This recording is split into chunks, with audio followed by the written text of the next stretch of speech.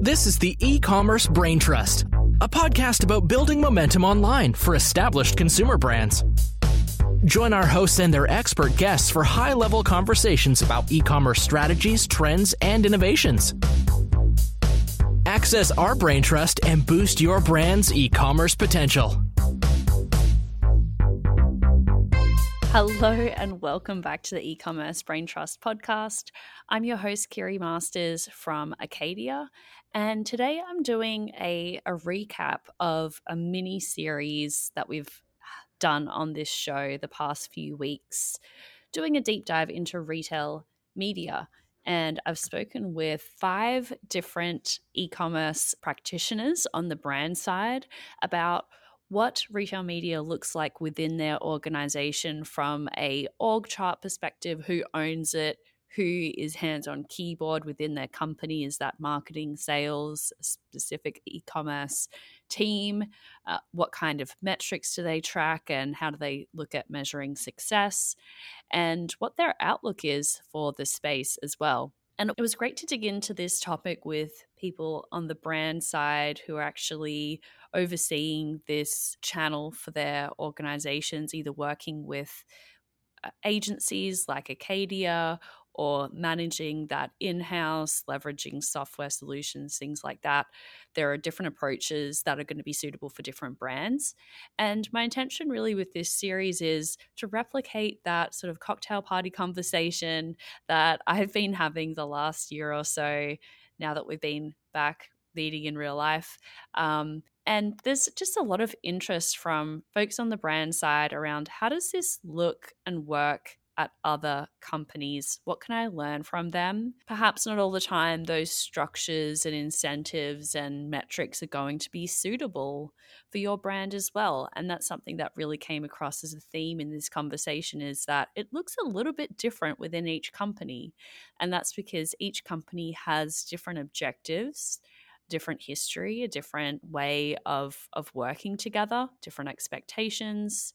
Some are public companies, some are private equity backed, some are private. All of those things are going to shape how retail media is viewed, leveraged, and ultimately managed within a company.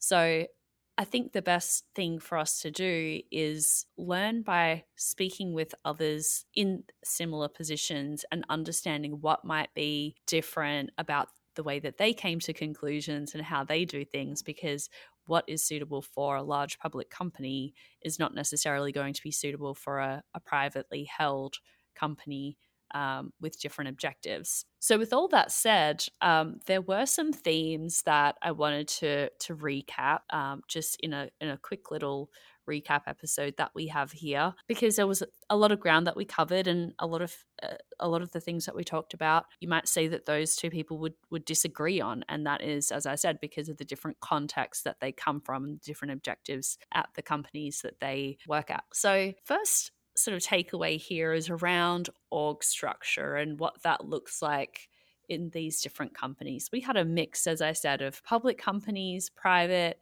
and a private equity-backed company as well, of different sort of ages and tenures in terms of company maturity too. So it wasn't all that surprising to hear that who owned retail media within the company and who was ultimately accountable for performance there really varied from company to company. So within 2 of the 5 companies that I spoke with, Petmate and Totes, the accountability for retail media rested with the sales team or business development team.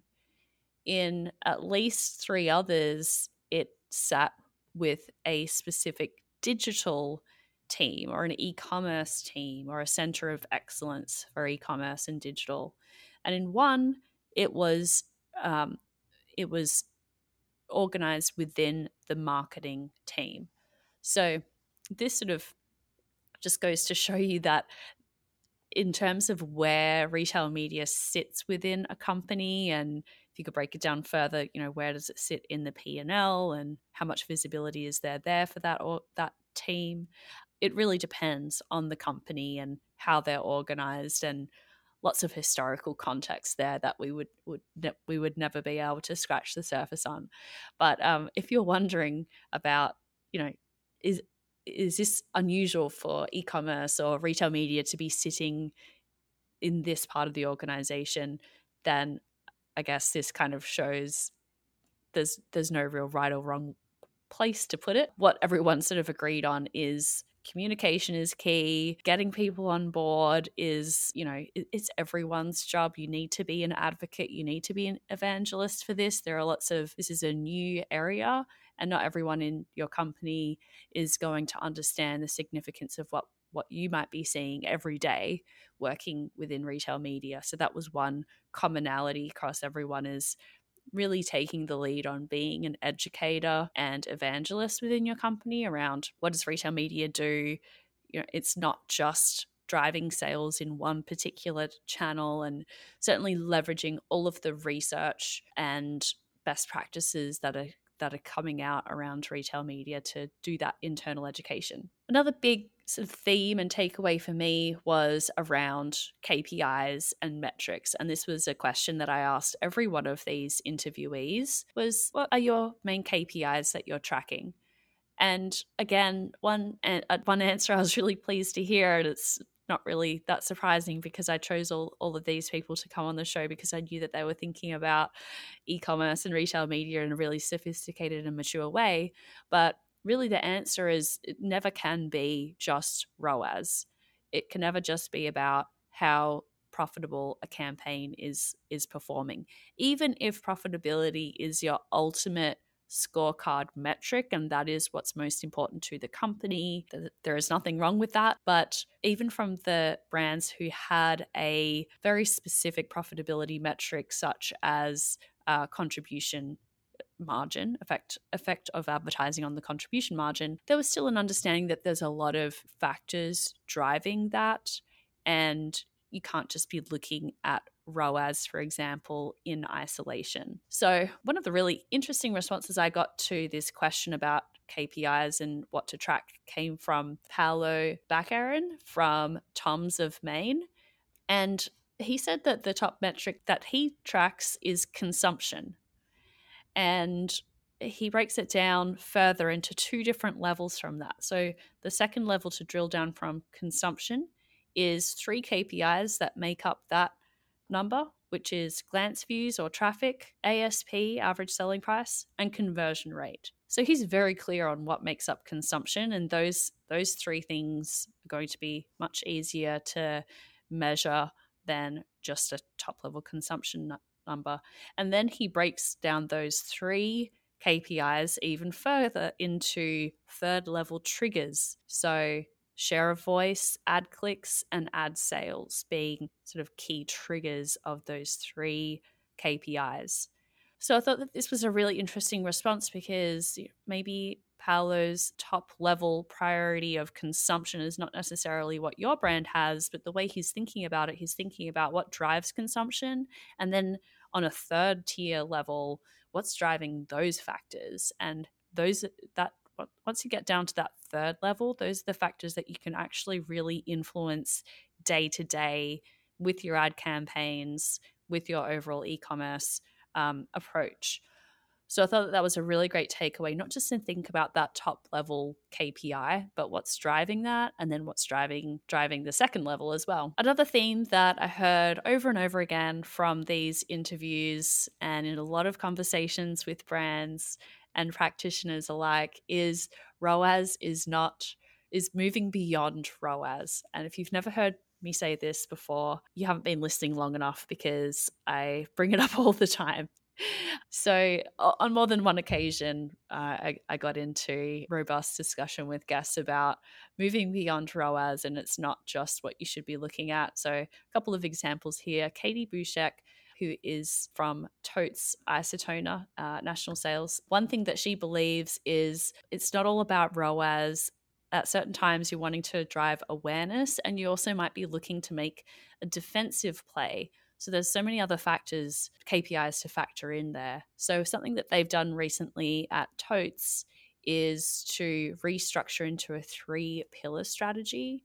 And those three pillars are the Amazon business, their own .com sites for the various brands that they own, like Acorn, Totes, and Isotona, and what they also call bricks and clicks, which would be the retailers.com websites. And having that three pillar strategy has allowed them to look at all of e-commerce and how the decisions that they make in one channel may impact another. So not looking at each channel in isolation and, how is our performance media to our D2C sites performing in isolation? What does that ROAS look like? It's looking at what kind of sales performance might be happening across all of those channels when you're investing in performance media in one of them. So obviously that is a lot easier said than done when each of those channels and even, performance media like Facebook and Google are certainly walled gardens from a data perspective, but certainly with innovations like AMC, we're able to do a lot more of that. And it is also just an organizational change in mindset to change from this very channel-centric view of the world to understanding that the shopper journey has fragmented and we're all researching and transacting in different places than we may have in the past. So that initial hurdle of just understanding that and getting the organization on board with that concept, now we're just left with the sticky problem of, okay, how do we actually measure cross-channel the cross-channel journey? Also, on this theme of beyond ROAS, some interesting points from Christina Krantz-Kissel from PetMate. She shared a best practice from her company of around test and learn, and that was one of the things that she thinks that PetMate does exceptionally well is really having a really robust test and learn strategy and investing 5-10% of your ad budget into test and learn activities and having very specific sort of parameters around what success looks like so you can cut bait on those experiments or move forward. But one other thing that she mentioned that I thought was a really good point and something that we need to do a little bit more of is looking for other metrics that the test delivers beyond what you might have expected. So if you're running a test and you're hoping to get a really great return on ad spend out of it, but instead you got a really average ROAS, but really good impressions.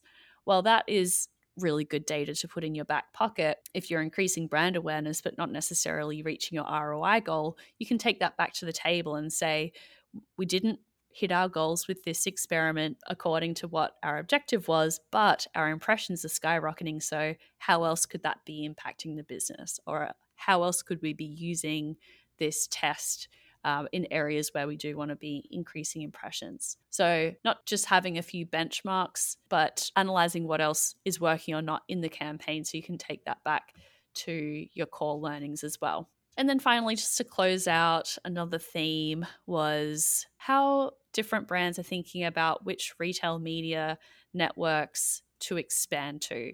Obviously, with every retail media network that you add, there is a cost associated with that. That would be either an internal cost of managing that retail media platform, getting someone's hands on keyboards internally to do that, or engaging an agency and or leveraging additional software solutions to do that. So there is a real cost of this. It's going to cost more than just the ad budget that you're putting in here. There is a time cost associated as well. So Matt Krieger from East Point Sports had a good take on this. He said that he's recently changed his mind about this. He said, I was all about ad, give brands more control over their ad spend, but now he's not so sure it's sustainable, that there's a threshold with ROI versus those retailers who are just asking for trade dollars because the other big retailers are doing it, but they don't necessarily have the justification to do so. So meaning that those retail media networks don't have the requisite traffic, metrics, connections, portals, agility, etc., to actually have a retail media network worth investing in. So his point there is you must be very selective about which ones you expand to. They need to meet all of your criteria there. Paolo Baccarin from Toms of Maine actually cited some of our research at Bobsled called In It to Win It, which we'll link up to in the show notes, which he said added a lot of color to the notion that bigger budgets don't necessarily drive better performance, and that it's more important to be strategic with your campaign setup and execution than to necessarily just spend more. So I thought that was a really great point, because within that report, what was clear is some of these brands who are doing really well on Amazon specifically, they're spending elsewhere. They are big legacy brands that are spending on brand marketing as well. And so just looking in isolation, channel by channel, you're not necessarily going to find all the answers there. And then finally, a really interesting take from Ingrid Millman-Cordy from Nestle Health Science. She is of the opinion that at a certain point, you need to start splitting these retailers out if they start making up too much of your retail media spend. So for example, Amazon, that's probably going to be the biggest one for most brands. If it's starting to take up more than 20 or 25% of your total business, you need to split it out, or 40% of your retail media investment, split it out so you can actually start seeing how other channels are performing, because otherwise all these additional channels that you're adding in there are just going to get lost when you compare them to the Amazon spend or Amazon revenue. So don't let Amazon wash out all of the contribution that other channels are making. So that's it. Those are some of my takeaways from the last 5 episodes. I really encourage you to go back and listen to each one of those. Definitely some great nuggets in each of those that you can take back, think about, if that's going to be relevant to your company. Just good to know, how are other people doing it, what's working for them. This is a big new world that we're a part of, and learning from others can be super helpful. Thanks for tuning in, and I'll catch you next week.